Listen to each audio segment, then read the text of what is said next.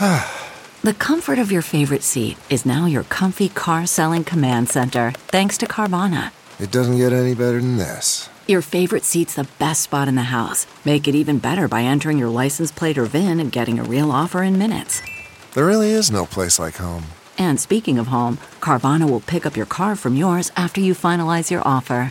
Visit Carvana.com or download the app and sell your car from your comfy place.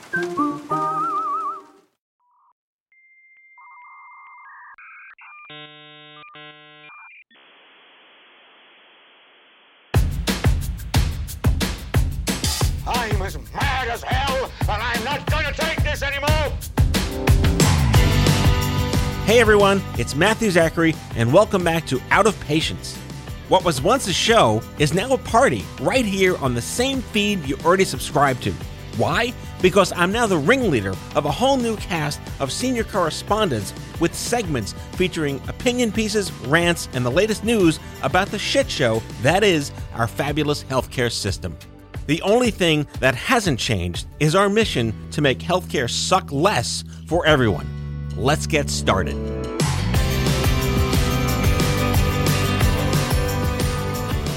What's up, guys? Welcome back to the show. My guest today is Kistine Monkhouse. I met her speaking on a panel about diversity and inclusion at a conference for the American something something. No, it's true. I don't remember the name, but I'm just going to say it here. It was a really important conference. She's incredibly credentialed, New York City born and raised. She comes from the world of office assistant and reimbursement specialist, and those people that live in between the patient and the doctor and the health system that you never heard of, but they get all the shit done on your behalf. Her mission in life is to improve how people talk to doctors and how doctors talk to people. It seems simple. It isn't. We got to work on it, but she's in it to win it. Did you know that studies reveal, yes, studies, quote unquote, but I think there's a real study that says that it takes a doctor 11 seconds to interrupt the patient as they explain why they're there to see the doctor. She's the founder of a HIPAA-compliant mobile app called Patient Orator, which is looking to help patients better articulate their needs and their stories and what's important to them to the doctor. And they're going to take that seriously because the app integrates with your electronic medical records and all the nasty jargon that goes in between you and the doctor to understand what's wrong with you, what's important to you, and what you want to get out of your visit with this doctor to help you live a better life. She's a kindred spirit. She's an amazing human being. She's soft-spoken, but with huge energy. I really enjoy talking to her and welcoming her to the studio, so please enjoy my fabulous conversation with Kistine Monkhouse. All right, Kistine, welcome to the show. I just want to let the listeners know, and they know this, because I've said this with many guests that I've had, there's a certain special kind of person that chooses to list their high school on their LinkedIn profile, and you and I are one of those people. That's funny. Why did you choose to do that? I have never been asked that. Yeah? I put it on there way back and forgot about it. And now I am conscious that it's there. Mission accomplished. So tell me about your high school experience. It was great. I am an immigrant, so my high school experience has a lot to do with my assimilation into American culture and my falling in love with American history and finding my place in that history, because as an immigrant, oftentimes folks feel left out. But for some reason, I found myself in that history and wanting to be a part of being a change maker and creating positive impact in society. Where did your family emigrate from? So we're Guyanese, so South America. We are the only English-speaking country in South America, so I do not speak Spanish, and that's where we're from. Wow. Yeah. So how old were you when you moved here? I was not going to say how old, but I've, at this point, been here for more than half of my life. Okay. That's a fair calculus. Very nice. I love that you said American history. I think American history is a lost art at this point now. All these like man on the streets, like who's the president? I have no idea. How many parts of Congress are there? I have no idea. What did you find most appealing about American history? It's not perfect. It says a more perfect union, indicating it is grotesquely imperfect. I like the evolution of it. As a Black person, slavery has a lot to do with a lot. for me yeah. personally. And you can see not only the slavery aspect of American history as the country itself go from infancy into where it is right now, a fully developed country. But I really like following the story of starting over in a new place and finding itself to becoming what it was at a certain point in time. Right. Don't want to get too political.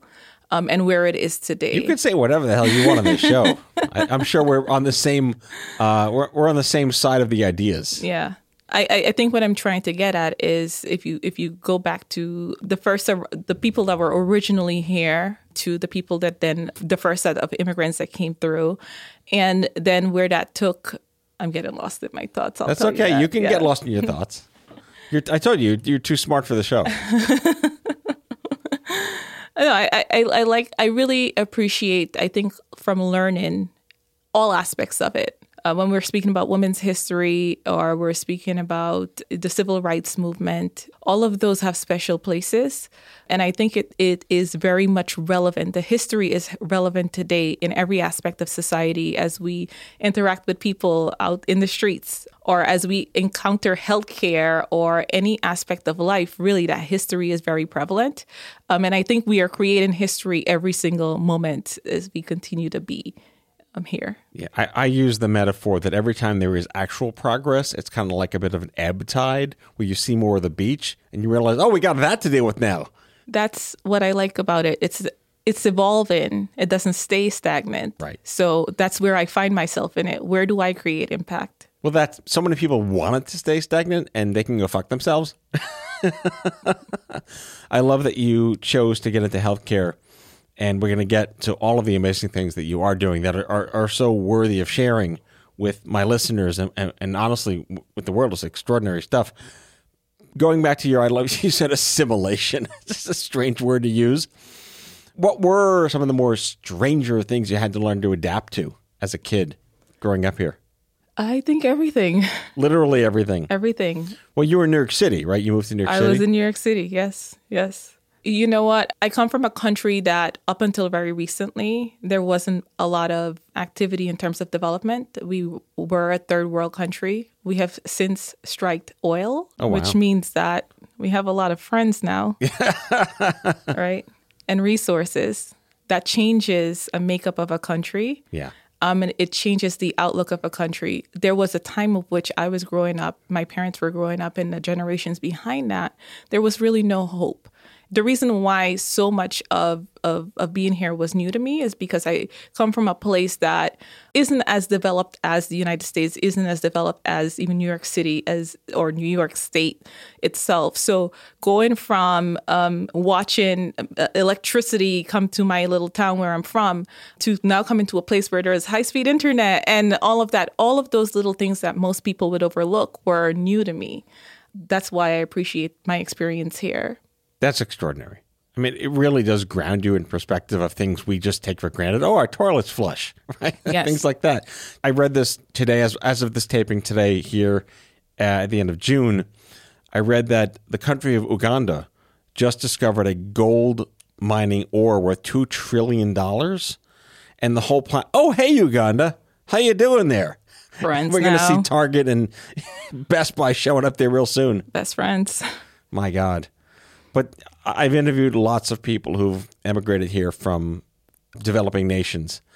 And yeah, we lose sight of the fact that if you're coming from a community where the school's outdoors or there's like satellite Nokia phones and really no true internet, and you're not connected to 3,000 useless channels of crap every day, and then you're like down the deep end of the pool coming to this crazy country and seeing all these things.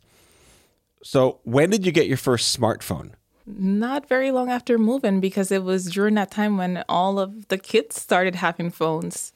And so it wasn't a long time of having a smartphone. I would say, going back to what you just said, right? I grew up playing outside and community was so very important. I think one of the biggest cultural shock for me was coming to an apartment building where you're now refined in this space. And how do you express yourself as a child, and what does that mean? Really, school, and a part of why I appreciate my experience here is that was the only outlet to be a child as an immigrant that was so very young. And so I'm appreciative of my experience here and the New York City public school or public schools. They do a good job. I mean, for what it's worth, the system here is like 1.2 million kids. It's like the biggest school system on the planet. You can't make it, it's like we have 200 kids in my high school. Well, I have 4,000 kids in my high school. So imagine what that means for somebody that's coming in, right? That is only used to seeing life one way. And now we have like people from all walks of life, socioeconomic speaking. And then we have people from different cultures, and you're sitting alongside them at a desk like this for lunch or in a classroom. That's where I think the magic happens when you move to New York, of all places in the USA. This is the place to move if you want to move somewhere.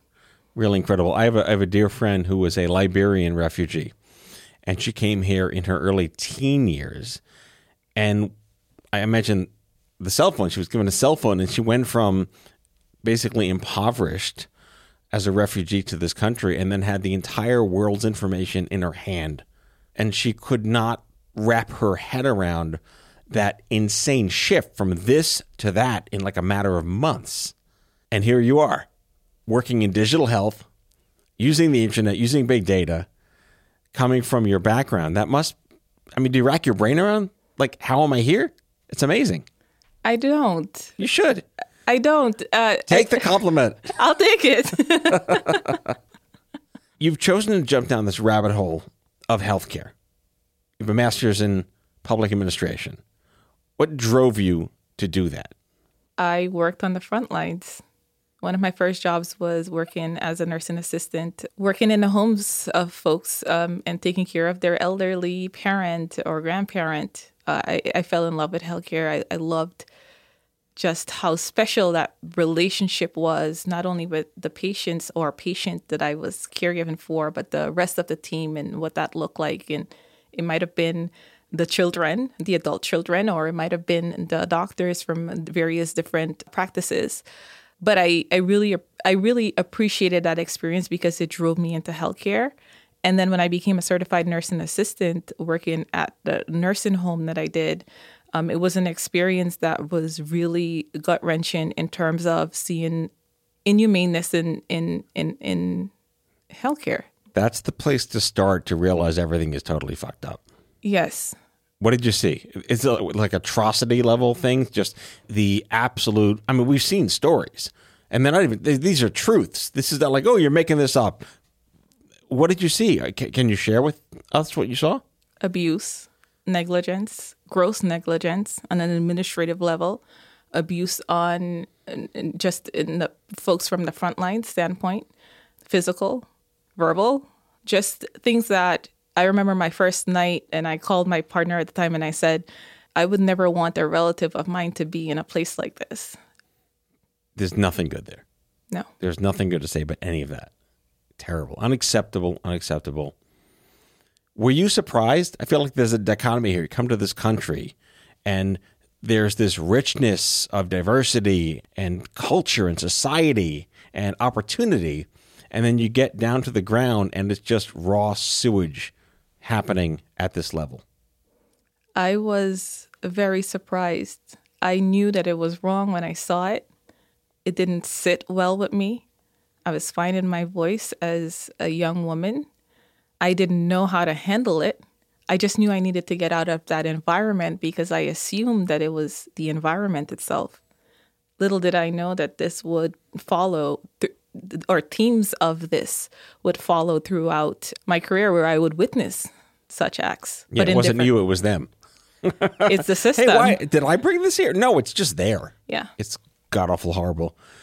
I was going to ask you, what's the worst thing you've seen? Well, you kind of just said, could it get much worse? And I don't think that's horrible. I think when someone is placed in a position of having to take care of someone's loved one and they misuse their power by physically assaulting them. That should never be. And I wish I was as vocal as I am today, back then, to know how to handle, how to report and make sure that the attention was given in those situations. But I also am aware that it's still happening right now. I recently spoke with someone who was in that industry working in nursing homes, and she said to me, you know how many of the patients died because folks didn't want to go into the rooms during COVID. Negligence, that's neglect. So as if we already knew that it was terrible to begin with, if there's one thing that shed that much more unnecessary light on this abuse was the pandemic, and you experienced this secondhand through your colleague. Yeah, I was shocked to find out that it was still happening because I left the front line so very long ago for those very reasons, right? One might think it would have gotten better. Exactly. All right, let's take a quick break, and we'll be right back with Christine.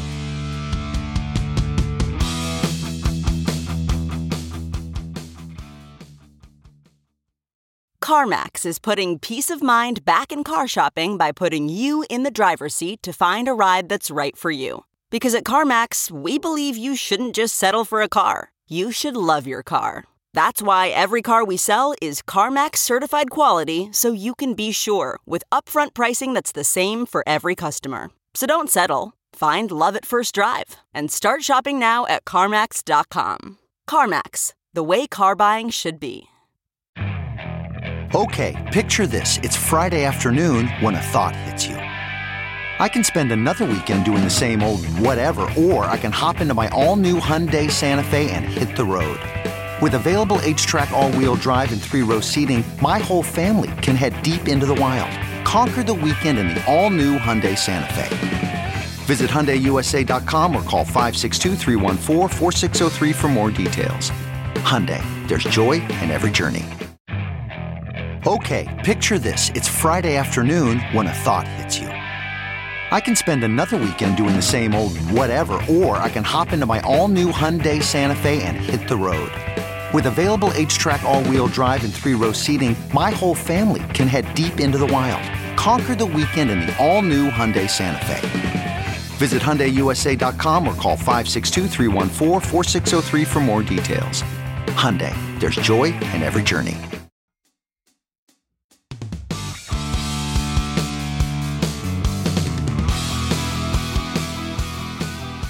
So they say necessity is the mother of invention, and that we're all kind of born of our condition. And your story is extraordinary. We didn't even get into people can find your stories out there. It's incredible. We'll put links in the series and the show description. But let's talk about how you made a conscious choice to enter the startup world in digital health to solve some problems, because I often think that if we don't do it, it won't get done.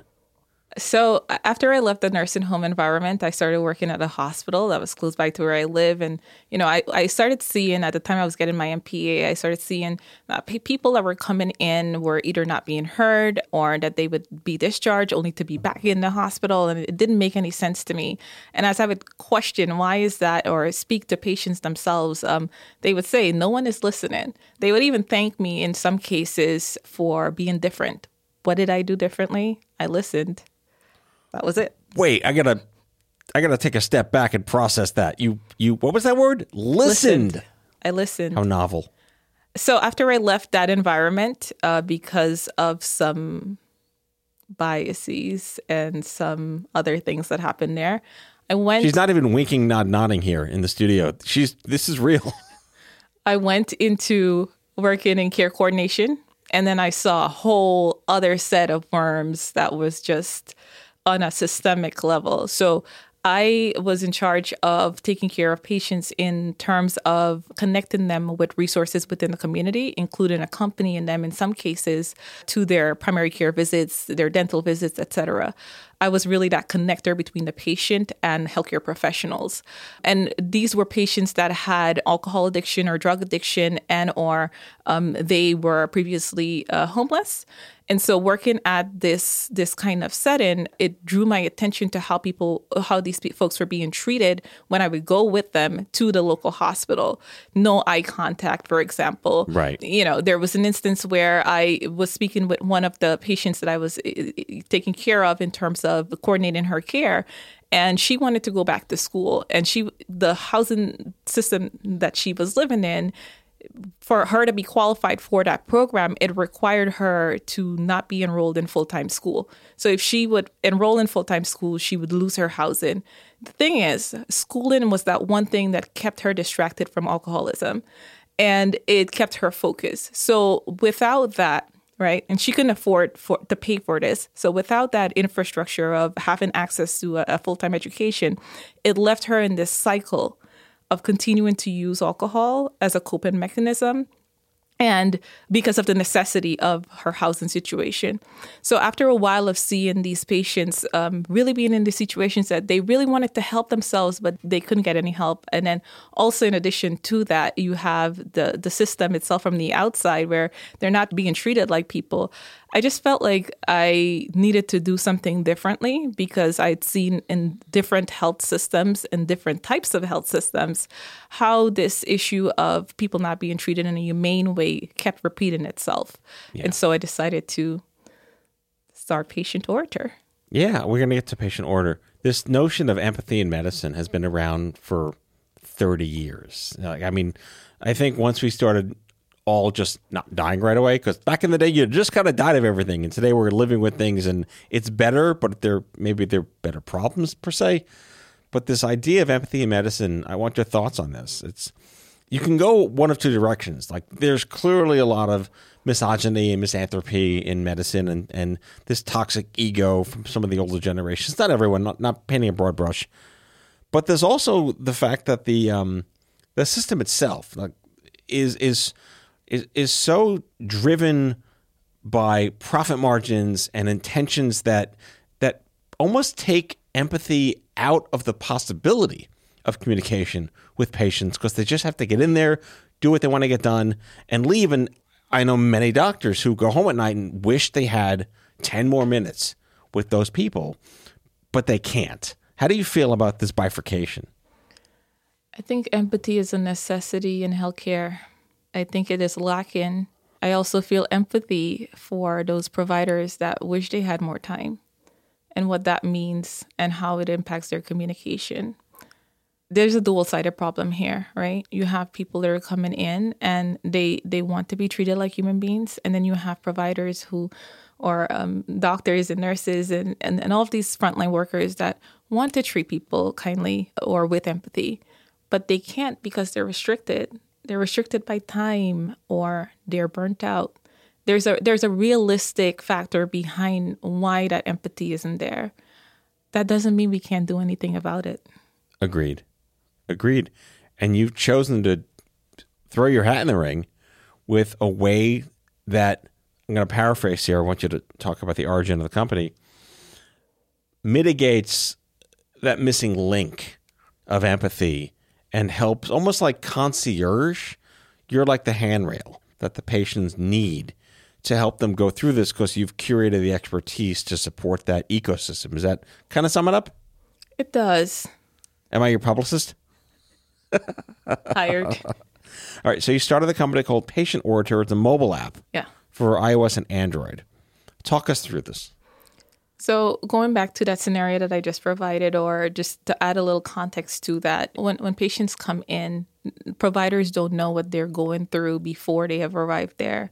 They might have had a long a long train ride. They might have been already a subset of problems that, before they even arrived there. Mm-hmm. And then they are in that setting and they might feel frustrated. They might feel a factor of mistrust, etc. And they might not be in the mood to talk, right? So this is where we come in. We provide patients or people with the ability to, in real time, document how they feel. Using this mobile app, what we've done is provided a structure for which an individual can record what their medical issue or concern is, how they want to be treated, what their social determinants of health are, and whether or not they need help for any additional resources. That's what the solution does. The goal really is to help patients tell their story more efficiently when they're in that healthcare encounter. Another part of that is to make sure that the information that the clinician needs is provided to them so that they can treat that individual efficiently. When we speak about trust in healthcare, when you're meeting someone for the first time, or you're, in an encounter where you might not know if you can fully trust that individual, right? Healthcare professionals included, you might not want to share all information with them, but they need that information to treat you. So that's where the application comes in. It really helps you to stay on track with telling your story in that moment in real time. And there's more to it as well. So I'll paraphrase and you'll correct me because I will probably get some of this wrong. So you download this app, you create an account, I assume, and you enter specific things about you. And if there's health data you have, you put it in there. But if like you're just recording notes to yourself, so things you might not remember to say. And do you send that to the doctor beforehand, or you play it for the doctor when you're there? What's the interaction? I'm showing up to this doctor I don't know, and I have an app. He's like, what's that? So right now you can show up with your notes and you can verbally say what you've already written. But our goal is to really integrate that information with the electronic health record so that the providers, the clinician, can see that information before you even arrive, which would in real time look like, oh, okay, this patient is coming in, they have an SDOH need. They need to see social worker or care coordination and be able to address that, really maximizing that time that patient spends in that room with that clinician. And that's the intention of where we're going with the solution. So the app syncs up with the electronic medical records of your doctor or hospital? In the future, In the future, okay. So phase one is just proving whether people will adopt the platform to say these things into the system and the receptivity of a doctor. I want to add that this is a HIPAA-compliant product. I want to get into how the hell that happened, because that's really hard to do. Kudos for you. But what's been the feedback you've gotten from people using the app, and or are you talking to these doctors, and are they saying, oh, what is this? I like this, or I don't like this? So surprisingly, we did get feedback from clinicians. Most of these folks work with underserved patients, and they want it in their practice. The issue is bureaucracy. Of course. Right? Wait. There's bureaucracy in healthcare? I think there's two sides to this, that sometimes there are solutions that are being used that provide fragmented pieces of what we're doing. And so no one wants to step on certain people's toes. But from a clinical standpoint, it is something that clinicians do want, especially in areas where folks are from underserved background or they are treating patients that are from those backgrounds. So let's get to HIPAA. By the way, HIPAA, I don't know why I didn't know this. 1996, it's 26 years old. Kudos to getting that in place and working all these years. But this goes back to our terrified nature of privacy, right? What is privacy these days when you could do anything you want on any platform? And there are so many apps you can download that do this function. Did you make a conscious decision that if I'm going to do this, it has to be this? Yes, absolutely. Without a doubt. Did you hear that? Yes. I know how fast it came out. Absolutely. It was a loaded question. Yeah, absolutely. Without, I'll leave it there. So what's the process to get a mobile app?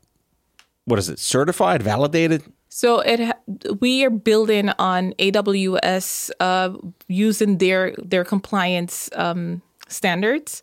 And so that's part of it. The second part of it is when we do integrate with a health system, making sure that we are in compliance with what they're requesting in terms of security parameters. So on infrastructurally, we are building with the HIPAA compliance piece component correlated with Amazon's capabilities. Is this product largely, given your origin and the communities you're working with, for underserved communities? It's for individuals. Okay. Right? It's really for individuals who have a hard time verbalizing or keeping a relationship with a provider. Mm-hmm. I'm one of those individuals that at points in my time, didn't have a designated primary care doctor. And so I would go to different healthcare providers because part of my story is not being listened to. And in those encounters, again, when not feeling heard, I'm sorry, I'm getting sidetracked. That's okay. Yeah. I'm just looking at my notes. Yeah. It is for individuals that needs help with narrating or orating, speaking in those settings. In some cases, when you go into a crowded waiting room, some of the questions that are asked are pretty private. People may not want to disclose why they're there, but if they have the app, they can simply show it to the receptionist and they have that information right there as to why they're coming in. It helps to protect that person's privacy within that setting as well. So your feedback has been mostly positive. I went through 2 app products in the last 10 years. I never want to do it again. It's really, really hard to do. But we learned so much about understanding feedback, but having to respond to the feedback to make the product better. Are you still at like version 1? Are you? Yeah. Okay. Yeah, we still need feedback. We want to get it into the hands of a clinical setting where we're getting as much feedback so we can iterate on from our beta product and make sure that it is resonating not only with the folks that we've already tested with, but with a larger population. That's why I'm using the word individuals that, that ultimately not users, right? Yes, it just sounds so inhumane to call them users. Yes, individuals that need that need a support system for both planning their communication with their providers and staying on track with their health. If you think about it, you're building a product for people that never wanted to ever need it, right?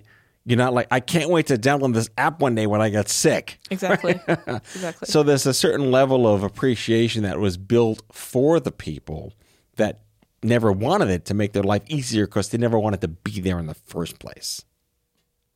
There's levels of depth to that with my own personal story, which I won't get into because you didn't ask, but I appreciate you saying that. Well, I want you back for another show. There's always season 2. No, I read your story. I really wanted to focus more on the fact that you are such a success story as someone who migrated here with their family and made the most of the shit that is healthcare. To the extent that you're doing that, it's very admirable. We met because I heard you speak at a conference in Washington, D.C., and we talked about how you're doing a lot of volunteer work on boards. You're everywhere. Pat yourself on the back. Take the compliment. I'm very serious. People know who you are. People, who is this person? I was telling folks I'm interviewing you, like, oh my God, you got her on your show? If you could boil down all this crapness, which is just going to exist for God knows how long, and try to fix one small problem, what would you like that problem to be with your efforts? Relationships. Between? Patients and providers. Patients and clinicians, caregivers and clinicians. And what's going to fix that? And I say fix with big air quotes. A lot of intentionality on both parties' ends. I don't have the answer for that. But you believe that doctors, nurses, social workers, they want to practice empathy. They're just restricted with this chokehold that they can't do what Hippocrates is dictating should be done. I absolutely believe that. I've been in the settings. I've seen the nurses that touch their patients and so very humane. I've seen the good, I've seen the bad, and I've certainly seen the ugly. I know the potential of medicine in terms of its healing ability and capability to bring people together of all walks of life. I love that potential. And so that is what I'm working towards. Helping patients, right? Be able to tell their stories in a way that maybe if they didn't have the solution, that clinician wouldn't pick up on that information because they're busy and they're doing 101 tasks at the same time, helping them tell their story very quickly. This is what the issue, and making sure that they're getting the right help, making sure that they're asking the right questions, and that they're, after their appointment, that they have all the information they need to continue on their health journey. All right, let's end on a happy note. Tell me a great success story.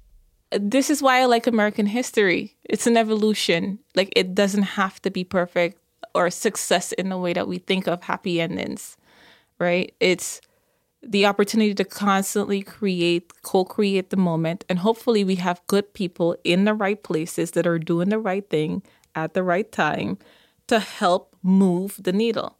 And I hope that all of my efforts, like you said, I'm a part of so many different efforts and initiatives that by me being present, me being existent in this moment, in every room that I'm in, that I'm able to help create that change, whether it's impacting someone that might be listening to this to say, hey, I might not be treating my patients right, or maybe I'm not treating my staff right, or that we need to do something differently for our patients. That to me is change. Just having people be able to think, reflect, and continue to make an effort to move medicine. I really couldn't have said that better myself. We're both in this too. Steve Jobs, the late CEO, he said, try to make a dent in the universe. You help one person, you help lots of people at the same time. You never know the effect you're having. I want you back on the show. You have a lot more to share. We have lots of colleagues in common who I think could join us. We maybe throw some wine on the table next time. Christine Monkhouse is the founder and CEO of Patient Orator. She's on the board of the Society for Participatory Medicine, which is something else we're going to talk about later. I was thrilled to meet you. I'm thrilled to know you, and I'm honored to have you on the show. Thank you for coming. Thank you so very much for having me. I appreciate the opportunity.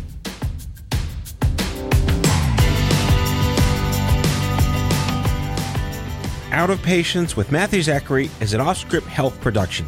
The executive producers are Matthew Zachary and Andrew McDowell. Our senior producer is Sarah Rosa Davies. It's mixed and edited by Sarah Rosa Davies and Kyle Moore. Special thanks to Brianna Seeley for added support. If you like the show, ratings and reviews are always welcome. Leave us a message anytime at 855-AUDIO-66. That's 855-AUDIO-66 to share your healthcare shitness with us, and we might just play them on the air on a future episode. For more information about this show and Off-Script Health, visit offscript.com. That's offscript, no T.com.